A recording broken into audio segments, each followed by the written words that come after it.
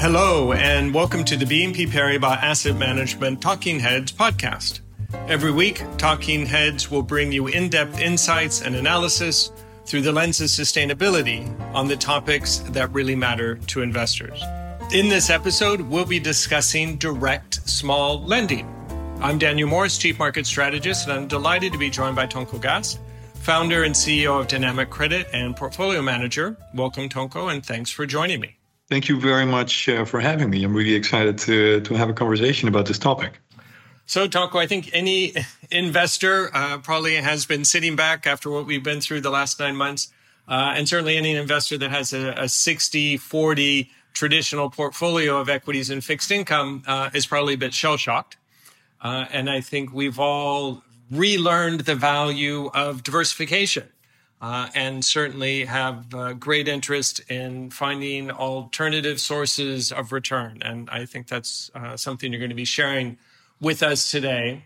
Now, one question that's come up when I've been talking to clients, and particularly if we look at alternative investments or private markets in general, is that in the past, at least, one of the advantages or selling points was that you got in a liquidity premium, which needless to say was quite valuable when interest rates were extremely low. We all appreciate we're no longer in that environment. So if you could, I guess, for starters, tell us a bit more about direct small lending as an asset class, and then more broadly go into, what are the key features and really why should investors be interested? Sure. Yeah, very happy to get into that. I mean, the asset class is really small loans to households in general. And these are households, they can be based in the US, in Europe, and potentially in Asia.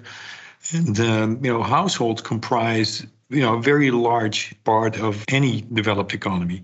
It's typically 40 to 70% of an economy comprised of households. And so it's an asset class that is based on a very large part of the economy. But most people tend to think, when I talk about these loans, that these are loans to allow for more consumption, right? To buy a fridge or borrow money to go on a holiday or something. Well, in reality, households, finance themselves to a very large extent for very positive purposes, not consumption. And this is sometimes a bit of a misconception. So that's why we also don't talk about, when we talk about this asset class, we don't talk about consumer loans, because that is basically a sub-asset class, I would say, from the larger asset class of small loans to households. Consumer loans are very specific. Typically, it's one segment of the buy now, pay later type product, but that's really a segment of the full asset class. And the household sector is so big. There are many loans to source with many different risk-return characteristics. And for example, what we find in the US is a very large amount of loans that we can source are used for debt consolidation purposes. And that consolidation is a very positive purpose because it doesn't increase the household debt. It actually decreases the burden of debt. And the debt was typically created at earlier stages in life when people had lower income. They were still studying or working part-time jobs. And as these people grow up and get to full-time jobs, they finish their degrees, a lot of people end up starting with quite a bit of debt outstanding on credit cards, student loans, car loans, you name it. And a lot of the debt can be then consolidated into a cheaper, longer-term loan because finally these people are now, with a higher income, able to get a loan that's sustainable for their income level. And a lot of people ask, well, why would these people have debt in the first place? Well, it comes from an earlier stage in life. And once they start to make more money and start to have a young family, also expenses go up. So the first thing is on their mind is not immediately to be able to pay off debt with free cash flow. And so what we're seeing a lot with debt consolidation is that people take out a loan for 3 to 5 years that typically they pay off within 24 months. And if you can also be selective on the type of income that these households have, you can actually create a very interesting, very sizable exposure that is to higher income households that are what they call in America the Henrys, the high earners, not rich yet. So they make 80, 90, $100,000, but still have debt. And they're really very good credit profiles. So there are also loans for home improvement or for medical reasons. There are all kinds of good purposes of loans. And when you focus on that in this very large asset class, you can still create very sizable exposure. And one other thing I sometimes talk about with people when I talk about this asset class is that some people think that there's a negative bias for people going online to get a loan. With a lot of these loans come through direct lenders online, as if these people must be unbankable. But it's completely not the case. It's very normal for households with good incomes who like the convenience and ease of use and a smooth process that direct lenders offer. And technology made that possible. So these are very bankable people with good income. And again, the space is very large. The key features of within the asset class, if you were to describe it in asset management terms, are the loans tend to be fixed rate generally, but amortizing fast. So 3 to 5 years with, and then prepayments on top of that. So relatively short duration typically of these loans, so about 1.5 years. The yield in euros is about 9% and in dollars about 11%, depending on the type. And it's mega diverse. You really get exposure to tens of thousands of loans from many different countries. And all in all, it creates a fairly interesting exposure because you have short duration creating very low volatility. And because of the low duration and the very high coupon, credit losses can be absorbed pretty easily through the high coupon. So that's why the volatility has been very low on this asset class. Now, of course, we've become even more aware, perhaps, than we were in the past, the importance of macro factors driving the performance of different assets. So I'd like you to talk about, if you could, the impact, say, of changes in unemployment, changes in the inflation rate, changes in policy rates on the asset class, and not necessarily just the short-term outlook, because I think we're all nonetheless quite focused on the slowdown in growth, but kind of over the cycle, how do these factors affect the asset class? Yeah, no, it's a very good question. I think the most important factor that has an impact on household loans is unemployment. The other factors I will get into as well, but let me first talk about unemployment a little bit. Unemployment is actually obviously a pretty obvious one. Higher unemployment, more people will lose their income and might get into trouble paying off their debt.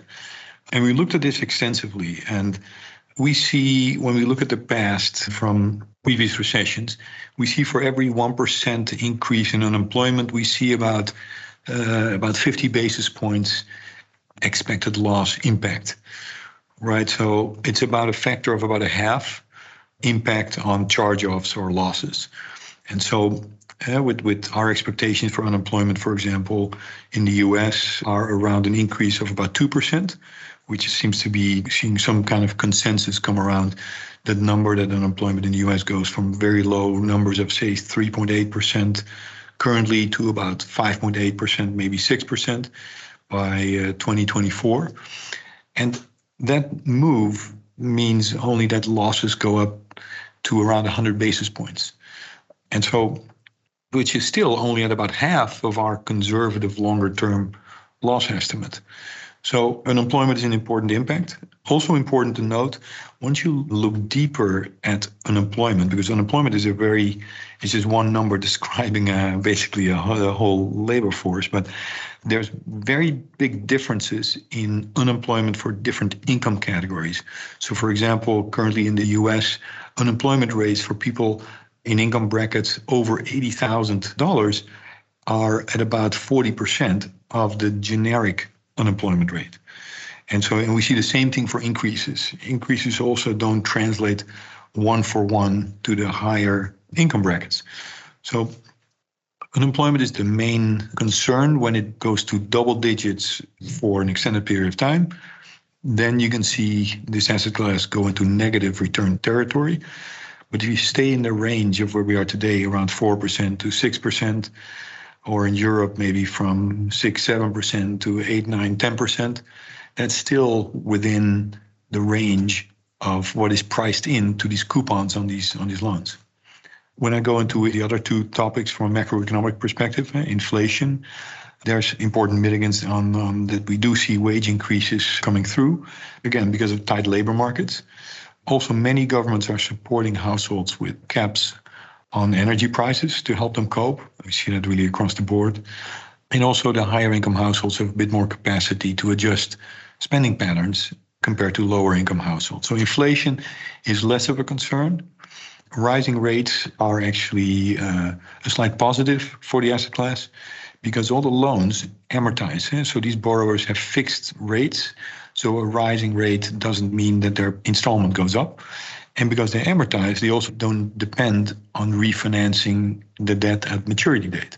The characteristics that you gave us about the asset class, Tonko, I think we all see kind of similarities with, say, high yield debt or leverage loans and similar investments.